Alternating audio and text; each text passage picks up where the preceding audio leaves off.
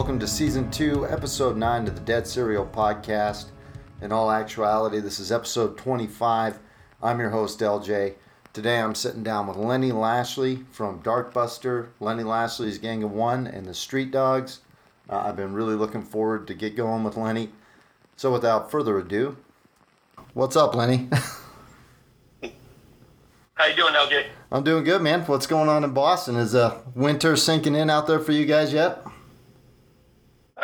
Just a little rain right now. Yeah, it's getting there slowly but surely. Yeah. It's coming. I was out there. I was actually living out there for a little bit in 2003, and being from Salt Lake, what Boston called a blizzard was like a light dusting compared to what we get. Yeah, right. Well, we get pummeled pretty good too up here. Well, and then you guys have to worry about everything icing over. Yeah, well, we're Bostonians. We worry about everything, probably, I guess. Well said, dude. Well, I kind of want to touch base. You got a lot of stuff coming up. Hooligan Weekend, Wreck the Halls, punk rock bowling. After that, you're going to be touring with Dropkick a little bit as well, and I don't know where you want to start or what you want to chat about. Obviously, the Hooligan Holiday, I guess we start timeline-wise anyway. I mean, that's in a good spot, I guess, you know? Yeah. That's next week coming up fast, so that should be really rad. Rico is a real good guy. I got to meet him in Buffalo a couple of years ago, and I've always wanted to kind of head down to that thing, so it never really panned out, and this year it looks like it's going to be a real banger. Slapshot's playing for Boston, and we get to do another gig with Sick of It All, so... Nice, dude. That's two of my favorite hardcore bands right there. Yeah, and they're great guys. I mean, the Slapshot guys, I guess I'm a little spoiled because I kind of know them and get to hang around with them a little bit more, you know? So, but the Sick of It All guys are just a blast to hang around with. They're such nice guys. Dude, I can't even imagine. I met those guys. I think I was 15. They played a venue out here called the New Hope Center in North Salt Lake, and my mind was blown. Yeah, I mean, they still do it the same way. That's the best part, you know? Nice, dude. And Slapshot, obviously, hardcore legends. Yeah, no doubt. Yeah, still doing it with the New England cynicism that we know and love them for, you know? Yeah, absolutely. That's fucking badass, dude. So you got that coming up. That should be a fucking killer time. And with Wreck the Halls, that's kind of more of like a Toys for Tots benefit. Is that right? No, Wreck the Halls is just a thing that the Street Dogs have been doing even before I was in the band. Usually it was a run that I think the first time we did it as support with Darkbuster for them. It was a run that they did usually about like a 10 or 12 day, sometimes even longer. But they did it leading up to a gig in Boston or a weekend in Boston that they had been doing. So the Toys for Tots aspect of it is something that I've been trying to tie in with the last couple of years and try and help out where we can as far as that goes. Mike has been nice enough to try and donate a bunch of the proceeds to a charity of his choice, which is Mass Fallen Heroes, which is Army military vets and stuff like that. And so, we try and give a little back with it, and it's been a fun thing too. So that's going to be great too. We got Noise from Tacoma coming out for a gig. Slapshot is on that bill with us too again. So, and Rob Lynch band Ramallah too. So that should be really cool. They haven't played out in quite a while. So nice. And Noise is a fucking killer project too. Those guys kick ass, dude. yeah, I love those guys. We were lucky enough to play twice with them on that last West Coast run, and yeah, and nice one of those shows was in Salt Lake, which broke my heart even more to miss it. Yeah, right. Killer lineup. There'll be another one. Hopefully, there'll be another one anyway. I just was chatting with Matt, and they're totally soaked. So I mean, that is such a good pairing. I'd love to see us do some more work together in the future. You know? Yeah, absolutely. That'd be badass. Well, and with Street Dogs, you guys kicked out a fucking awesome new album. These Ain't the Old Days is probably my favorite track off that album. No kidding. But you've also been recording a new album. Is that going to be for Lenny Lashley's Gang of One or for Darkbuster? Yeah, right now the thing I'm working on is Gang of One release. All Are Welcome is the title of the record. Should be, I think I just talked with Skip from Pirates Press, is the label that's putting it out. Nice. And I think where we're at is just finalizing artwork. He's got the stuff out for test pressing now, and we're looking for February release, hopefully to coincide with that Dropkick Murphys run, which will be, I guess, the 17th of February start. So nice. And that's a run up to the Dropkick Murphys St. Patrick's Day bill, is that right? Yeah, it's 28 days, and then we do, we wind up in Portland, Maine, and then we have a few days off, and we do the 17th, the actual day, St. Patty's Day with them. So nice, dude. Well, I'm looking forward to that album. How many tracks you gonna treat us with? It's 10 tracks total, and recorded again with Pete Steinkoff from the Souls. He was gracious enough to offer up his services to produce and engineer another record with me. Joe Sorois from the Bosstones played drums on, which he was part of the first record too, the Illuminated thing that I did. He played on 6 tracks of that. So, and John from the Street Dogs played bass.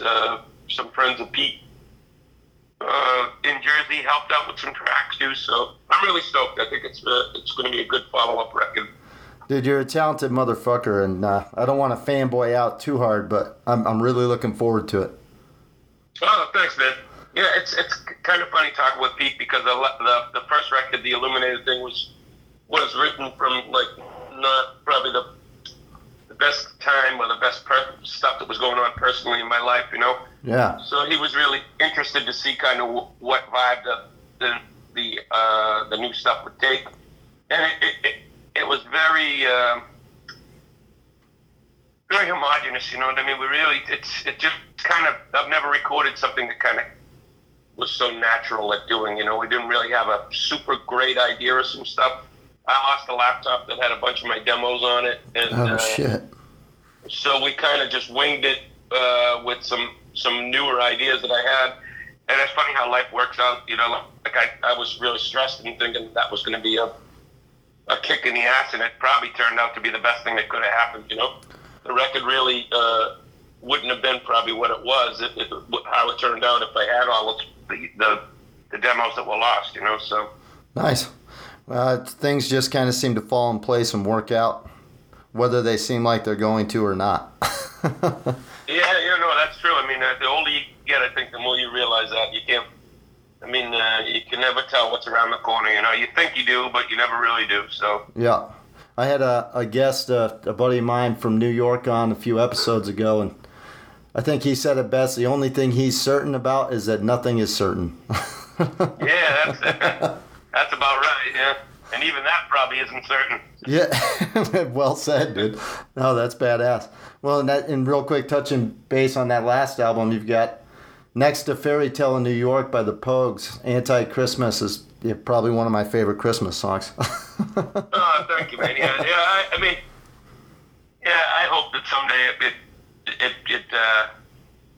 it holds its weight with songs like that. Fairy Tale is a great tune, and I mean, it's biopic. Unfortunately, it was written in the Super 8, so you know, like, but I hope that the hope is that it'll that stuff helps people that are going through maybe a tough time, you know. Well, I think music is very therapeutic in that sense, where, at least for me, always growing up, you know what I mean, with trials and tribulations, throwing on some hardcore or some punk rock or some classic rock even it just kind of helps get you through those slumps, you know? Yeah, well, it saved my life in that regard. And I'm sure that if you talk to a bunch of musicians, you know, on the therapy side, that's kind of what we're doing too, is venting and getting our own beneficial side of that too, you know, so. Nice. No, that's awesome, dude. Are we going to see anything from the new Darkbuster? Or are you just going to be focusing on Street Dogs and Lenny Lashley's Gang of One? Well, I mean, for the last the last bunch of years, Street Dogs has obviously been the first and foremost kind of thing, which is kind of, like how when I came into it, I wanted John and Mike to know that was going to be a priority, so that they wouldn't think, hey, he's going to be here or there with it. So, that still being said is kind of my number one priority as far as that goes. But maybe a little bit slower year as far as touring and dates go. So, the pushing of this one, it's funny because I think if I spread myself too thin, I get nothing done. And if I focus on only one thing, then I'm always looking for more to do. So, I think there will be something eventually from the new Darkbuster thing anyway. I mean, there's a good bunch of guys. I love playing with them. But probably not for a year, at least, I would say. Nice. I used to bartend at a little Irish pub here in Salt Lake, the Republican, and I've closed down the bar many a nights to Darkbuster Skinhead, so I'm a little biased, dude. I'm like that particular tune. It's remarkable what a reaction it gets. Even I never knew because the first we toured Europe only the one time, and I had like a significant mental break. Didn't even finish the tour, and that song for some reason still kind of circulates even with the crowds over in Europe and everything. So everybody really identifies with that tune. So. Well, and you guys created a pretty kick-ass music video for that track too. Oh yeah, no, that was great. I haven't watched that in a long time. I remember the day I was hungover as hell. Well, and speaking about being hungover and kind of changes in your life, you've going on 5 years of sobriety now? End of December will be, the 25th of December will be 3 years totally clean and sober, and 5 years alcohol free, and cigarette free, so. Nice. That's not an easy feat, sir. It's easier with time as far as in regard to the addiction side of things, like the habitual side of that. And the hard thing is dealing with life on life's terms, they say, you know what I mean? I was just thinking about it the other day. So I still do counseling and some medication for depression that's, like a family diagnosed type of things. So that was, to a degree, I was probably self-medicating it for years. But, yeah, I mean, that's the difficulty now. The longer I stay is just realizing that you have no control. You can't change situations or people or things. You just have to deal with it how it is. So it used to be a great excuse to go smoke a joint, but now I don't have that option anymore. So. Well, and I didn't know how comfortable you would be, chatting about your sobriety, but I do want to mention that, I've got friends who have gone through rehab and who have dealt with substance abuse, and I know it's not a comfortable or a fun topic, but I definitely think not only can you be an inspiration through your music, but also through your sobriety, and just kind of touching base on that quickly can be helpful to anybody who might tune in that's kind of dealing with the same issues. So I hope I didn't throw you a curveball. No, not at all. I mean, that's the hope. I'm pretty open about it, and I would say, like to anybody that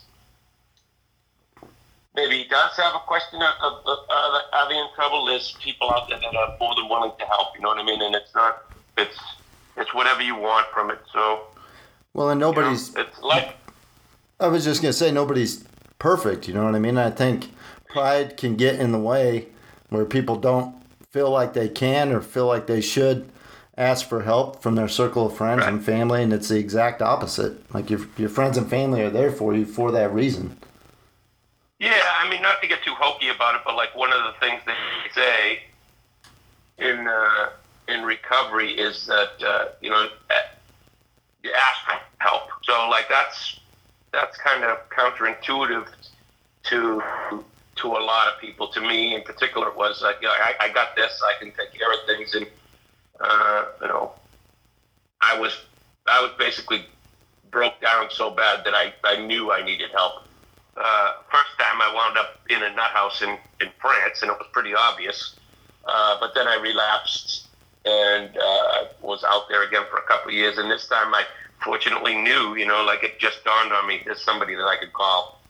And I said, getting out of the way, getting out of your own pride and bullshit and asking for help. I think that's where some of the magic is, Yeah, I can see that for sure.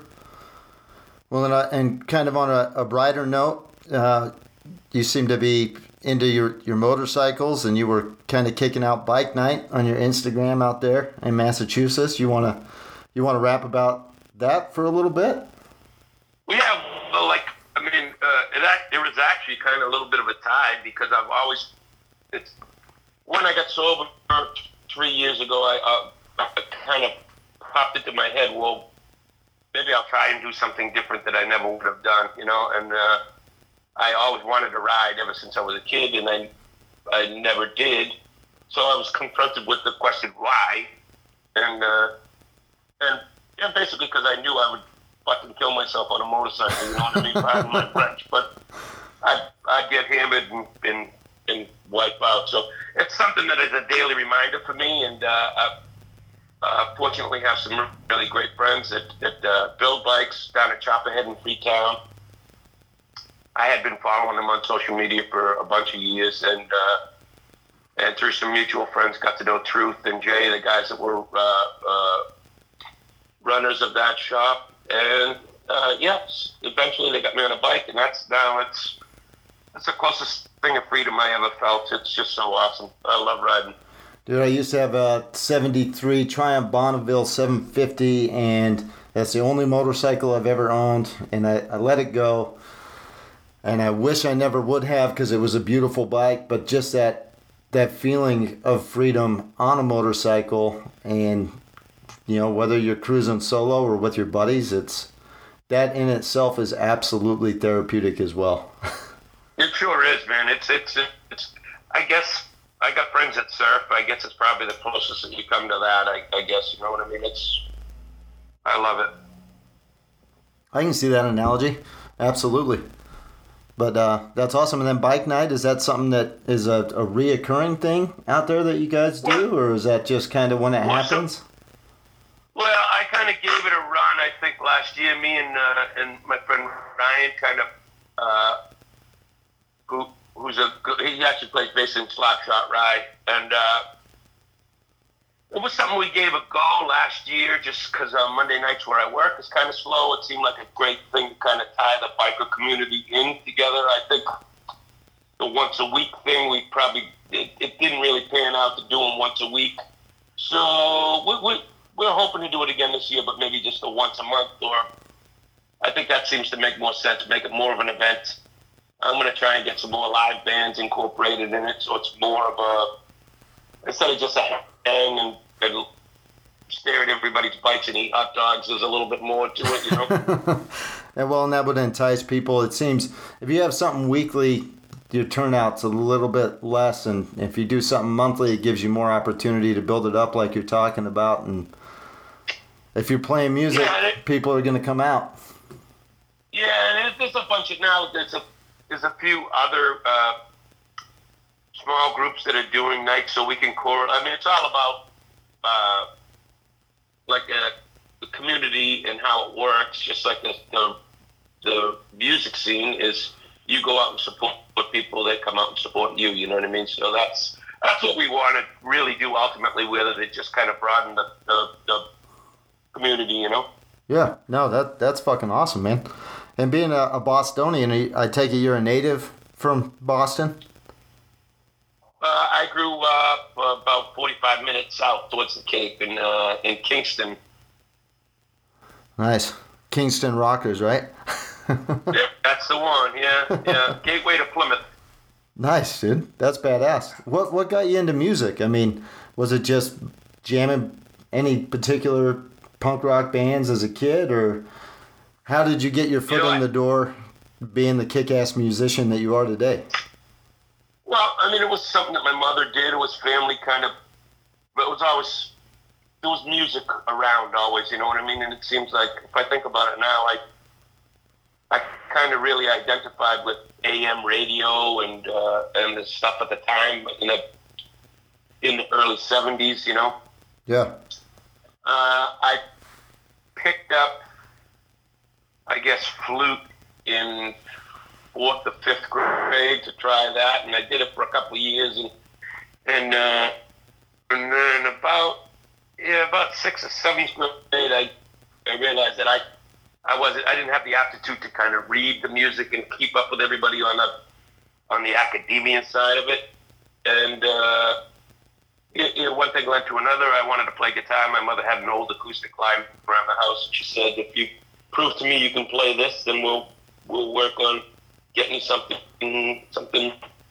nicer." So I love the challenge of that. I think just I don't know if it was just proving to her that I could do it, but I had some friends that lived in the neighborhood that there was a big Irish family, Danny O'Halloran, actually his older brothers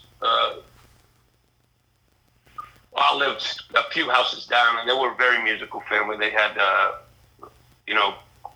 13 kids in the family, so everybody pretty much played. So Danny eventually wound up playing drums in Darkbuster, but I was down constantly bugging them, the whole family, anybody that would teach me a little bit of Over the Hills and Far Away by Zeppelin or whatever it was, you know? Yeah, that's fucking awesome, dude. And, I mean, outside of that, as far as your past and background in music, is there anything in particular that you want to mention or go over? Well, I mean, so I guess it was the transition for me that I think was really awesome was in the course of learning how to play and all of that, you know, there was so that was a lot of stuff was happening musically. Eddie Van Halen was coming out. Everybody wanted to be Eddie. We actually had a kid in school that looked just like Van Halen and played just like him. I'm going to forget his name, but he even wore the necklace. And as much as I liked that stuff, I could only do it my capabilities were only what my capabilities were. And that's when I kind of, through a friend's brother's older albums, got introduced to some stuff. Rocket to Russia, in particular, was the record that I started listening to. Sorry, the dog's barking in the background. No, you're all good. This is the dog-friendly podcast. I'm surprised mine's not barking or tromping around just yet. Maybe not yet. But that was a real cathartic moment for me. I realized that I didn't have to be so technically advanced to be able to connect with people and to be able to make music. You know what I mean? Yeah. Well, hopefully I've got a little better at that over the years, and I'm a little more technically. You know, I've been playing since I'm 16. I'm 53. I hope I got better at playing guitar. You know, but that's punk rock in a nutshell for me. It's just it's the ability to kind of connect and express yourself, but you don't have to do what everybody else is doing necessarily. You know. Yeah, well, it's absolutely your style, your take, and I don't think it gets any more punk than that. Yeah, I mean, it's meat and potatoes, you know, like that's another thing that those guys, Danny's, the O'Hallarans, the family taught me is they told me at one point, we'll show you everything we know on guitar. You just have to promise us one thing, that you always remember that you put your pants on the same way as everybody else. So nice. I've never heard that before, but I dig it. Yeah, it's cool, right? Yeah, hell yeah. When you got a couple acoustic tracks on YouTube with one song, one take, and you gonna have an acoustic album, even if it's like a 5-song EP or anything that you've ever considered tossing out there? You know, me and Skip at the label at Pirates Press had talked about that. There are 3 or 4 tracks in the new record that are more based in that realm. Yeah, I don't know. I'm not ruling it out. It's something that I've definitely would look at. That kind of was happenstance that one song, one take, and it's kind of like it was a magical kind of moment. I don't really know if I could recreate the lightning in a bottle, but Yeah. I'd be willing to try. I think for me, like, so now I listen to, say, like Springsteen's Nebraska, which everybody thought was so great, and I never really listened to it. Now I listen to it and I realize there's a real simplistic awesomeness about it. But I think, my attention span is, and most people's attention span for the acoustic stuff is maybe half an hour, 35 minutes, and then people start going like, Maybe that's true. Maybe that's true with a bunch of stuff. I can only listen to so much Yngwie Malmsteen or, like different things for different people, I guess. But it seems the acoustic stuff is really, like, I know because I play out and I do the solo stuff a lot. And right. Usually after 20, 25 minutes, you can hear the crowd will start to murmur a little more. People start to get a little more. Maybe I should just write better songs. I don't know, man. Your lyrics are pretty up there. I think you're onto something where it's more attention span and less about whether or not people are interested in the set. That's another adage to the Ramones. That was always their mentality, their methodology. Short songs and quick short sets and leave people wanting more rather than. I think as a performer, once you get to the point where somebody's saying, in the audience is saying, "Wow, I wonder if this guy's ever going to stop doing it," then you've gone too far. You've gone too far anyway, Yeah, no, I can totally understand that. It's a very fine line. Yeah, well, and I was just curious because the one song, one take songs are fucking extremely well done, and just your demeanor, and I don't know if it comes across as more sincere, if that's kind of what I'm trying to grasp there, but it just has a different tone than something that's recorded in the studio, and it's a little bit more personal. Maybe that's what I'm trying to grasp. So. Yeah, I would hope so. Like I said, I was fortunate enough to do a gig in Vegas at Punk Rock Bowling last year with Laura Jane Grace. Oh, nice. And, she's awesome. She said the same thing to me after the set as I was walking off, and she was going on and getting ready to go on, and she said, I'd never heard you do anything like that before with just me and the acoustic guitar, which I took as a compliment, you know what I mean? It's especially from somebody that can play and write songs and work an audience as good as she can. So she's phenomenal, dude. And a big fan. If people aren't familiar with kind of her background and story, I highly recommend they check it out, because it takes a particular type of person to have the courage to just be who they are and say, fuck it, you're either going to accept me or you're not, and I don't give a shit. Yeah, and I think that's pretty crucial in the times that we're in right now, you know what I mean? To just, you always battle that we choose to do this stuff, so you are a bit of a role model, hopefully, for future generations, you know what I mean? And it's important to let people know that there's nothing wrong with being who you are, you know? Yeah. Well, and that's a big part of punk rock in itself, is being yourself, individuality and uniqueness and do it yourself, you know? And I think you're right. You guys are up on stage. I know bands, for me, growing up as a kid, were a huge inspiration and kind of helped mold me into the individual I am today. So setting the example is extremely important, and I think you're kind of onto something where it's especially important with all the bullshit going on right now. No doubt. That's what drew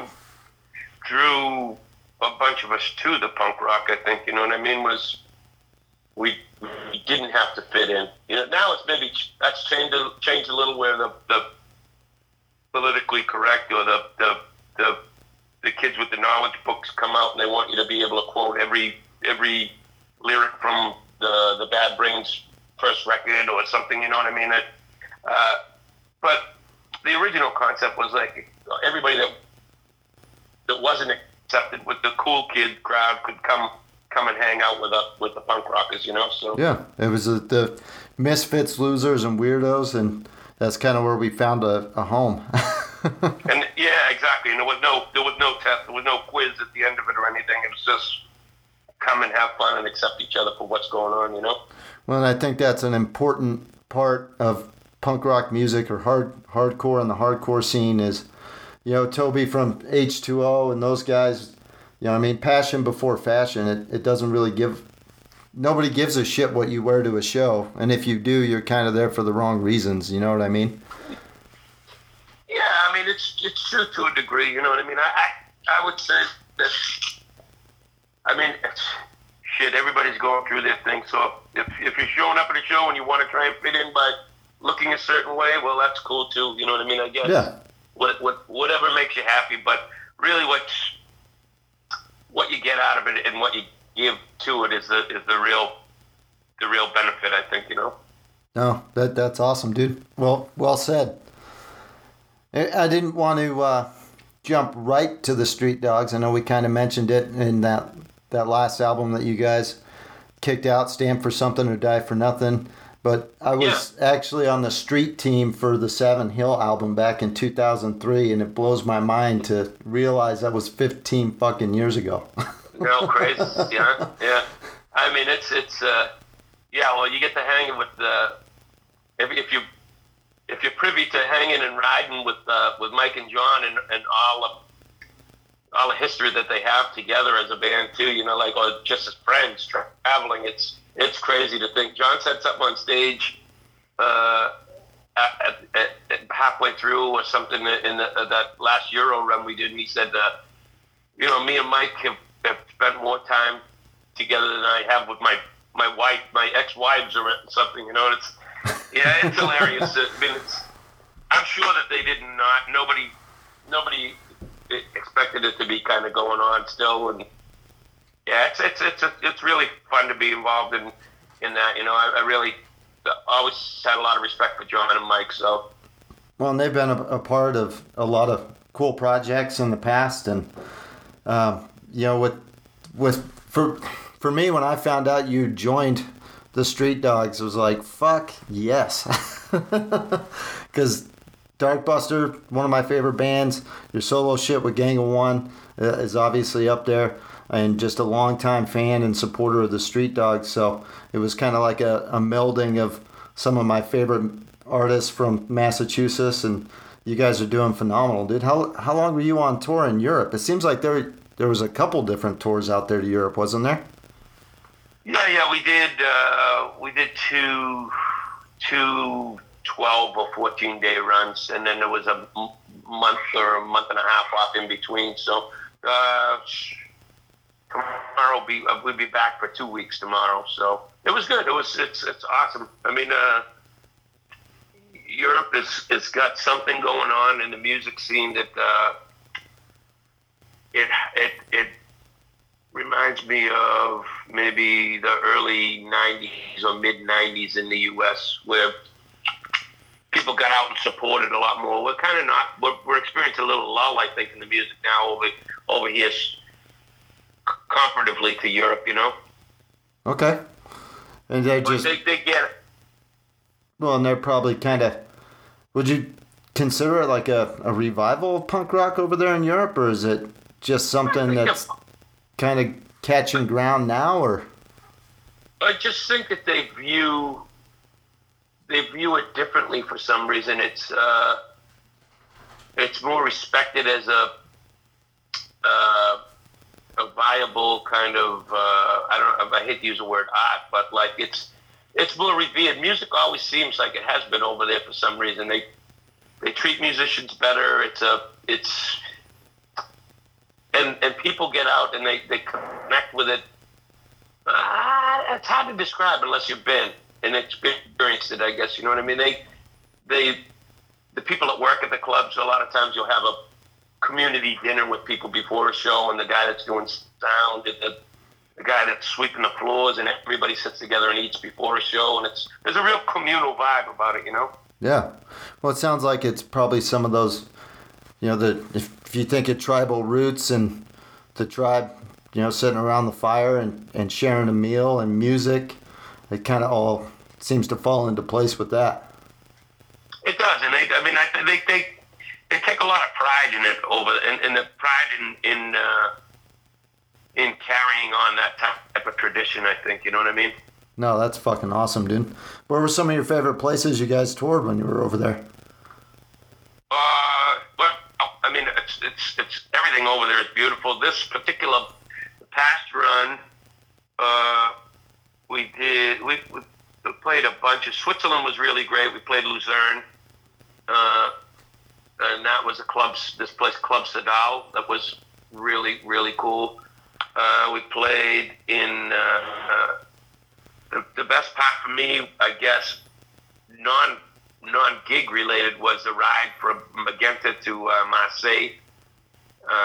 And that was the first time I had done that, up the French Riviera, all the way up the coast of Italy, through Nice and Monaco. It was breathtaking.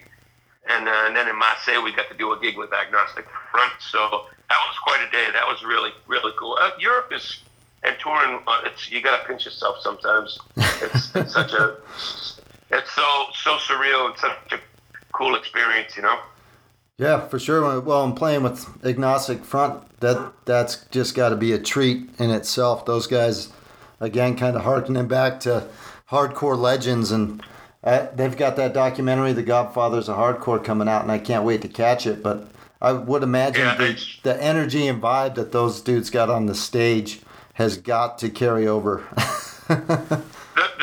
I was fortunate enough to see that.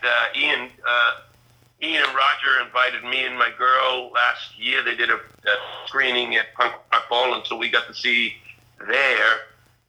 And Roger was so nice. He sat us right, me and my wife, right in the middle, and he's like, "This is where it'll sound best." And you know what? It's such an incredible. It's a film. It's not a documentary. It is, but it's not a MTV behind the music documentary. It's a human story, you know what I mean? And it's so remarkably well done. As a matter of fact, I was just texting Ian the other day, and because they're gonna release that thing on Showtime, I think. I don't know if it's this week or this month, but I was just congratulating him on all the success. It's such an awesome thing to see. He's been doing that for so long, and really cool. No, it's awesome. I can't wait to check it out and just get a better idea of their history and background, and I think it focuses a lot more, correct me if I'm wrong, but kind of on their personal lives and what's going on from then to now, and kind of where they're at and where they're hoping to go.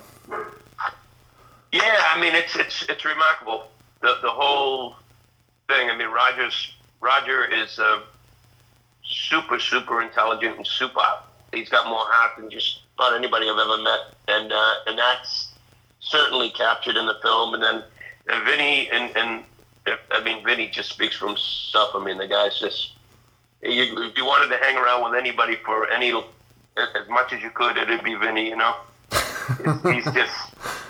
he's so fun, and he's so straightforward and honest, and he just, it's hard to believe, and the rest of the guys too are all such great guys. So no, that's awesome. Yeah, hopefully they keep doing it for a long time. I mean, that's important too, I think.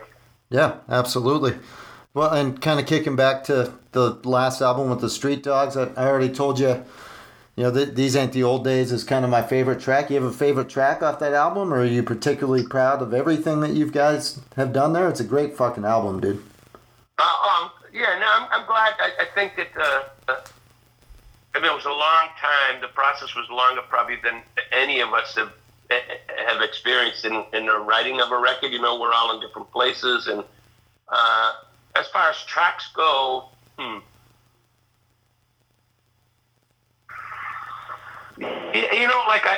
really like what Pruitt brought to the table. He brought "Stolen Away My Burrito" song. Yeah.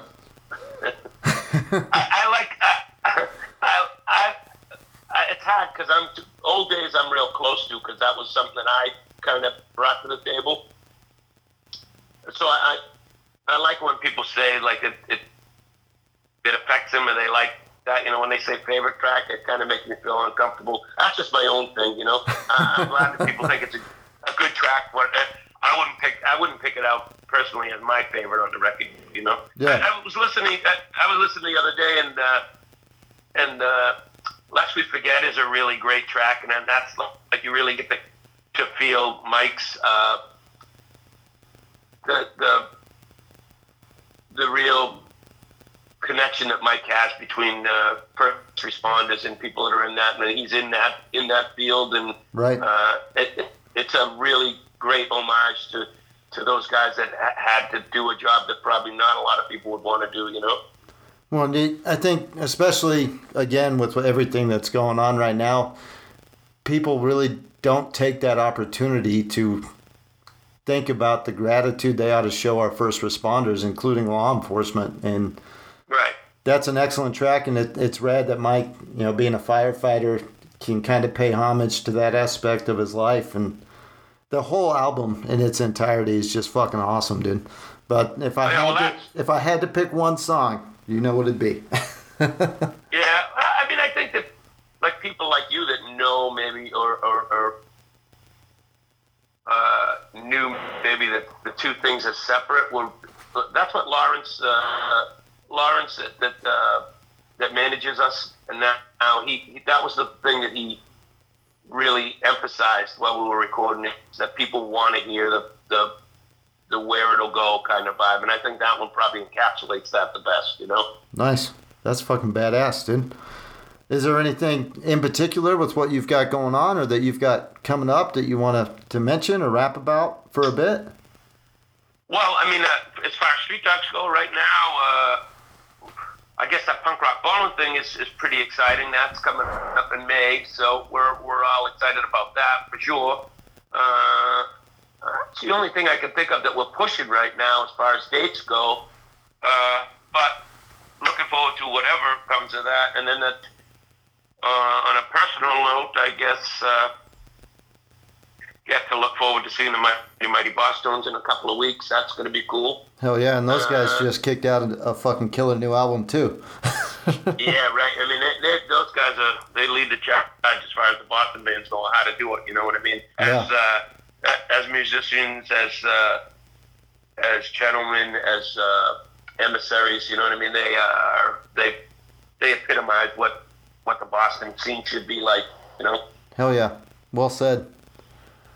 And I like that. So I guess the Dropkicks tour is the thing that I'm right now kind of. Although I have some other ducks to some other priorities, that's kind of where my head is at. Like that's the one that I have to kind of lead the charge as on a real like band leader kind of level. So I kind of put a lot of my thoughts into logistics and all of that kind of crap that nobody realizes goes on with being in the band. I can't even imagine the logistic crap that goes into it, dude. It's well, let me tell you, if you're a kid out there listening and you want to play music and make a go of it, realize that it's not all what it looks like. That's for sure.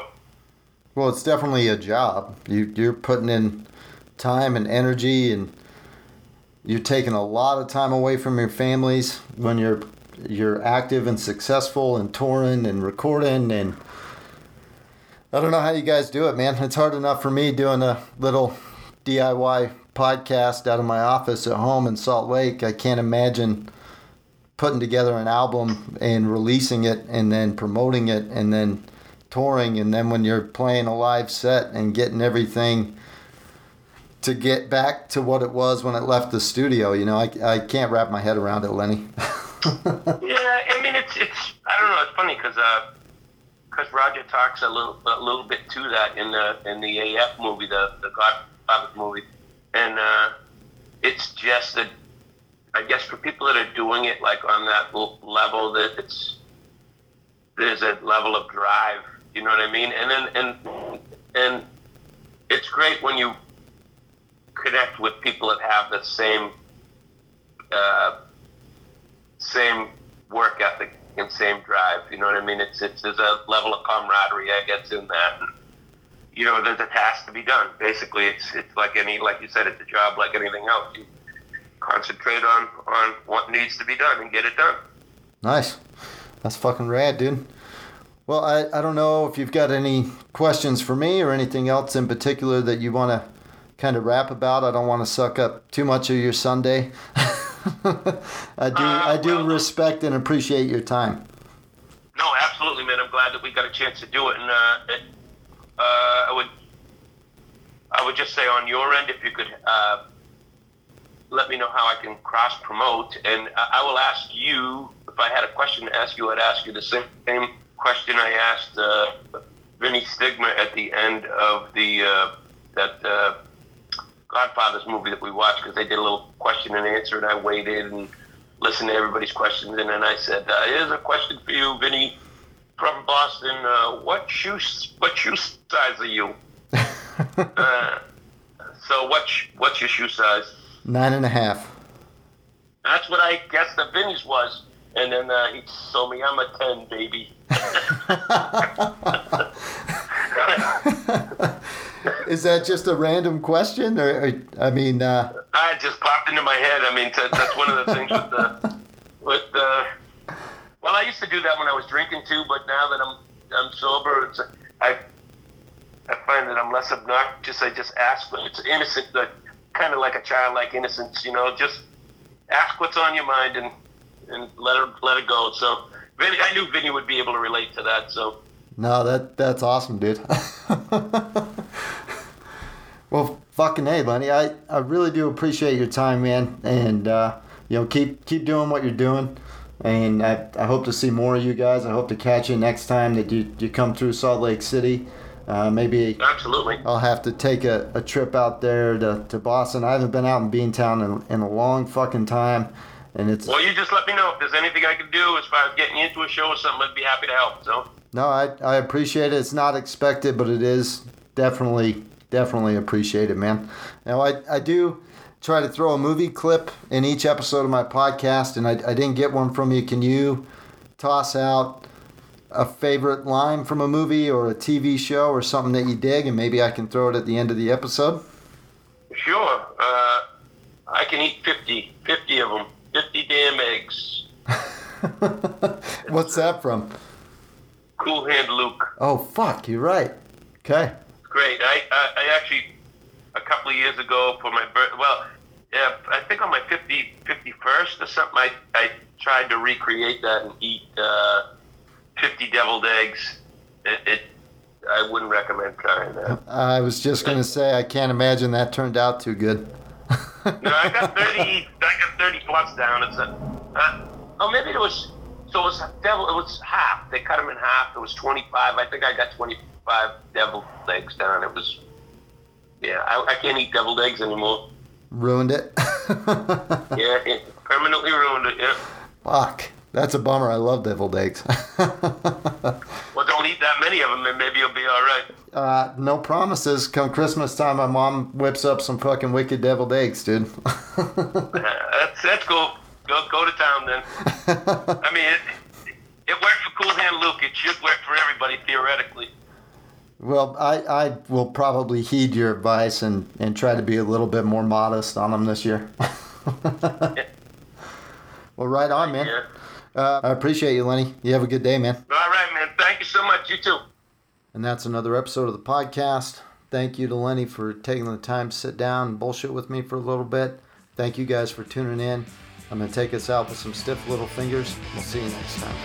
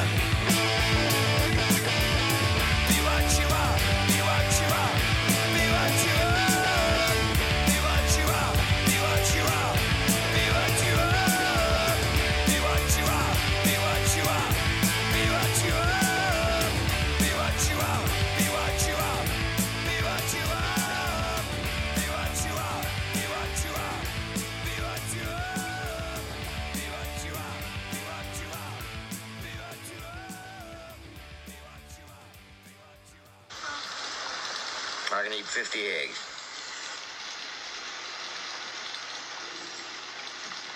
Nobody can eat 50 eggs. You just said he could eat anything. You ever eat 50 eggs? Nobody ever eat 50 eggs. Hey, Babaluga, we got a bet here. My boy says he can eat 50 eggs, he can eat 50 eggs. Yeah, but in how long? An hour. Well, I believe I'll take part of that wager. $2 right here on the way to go. Oh, come on now, let's talk some money. All right, $20. Anything. All right. Syndicate will cover any kind of bet you want to make. Go get some paper.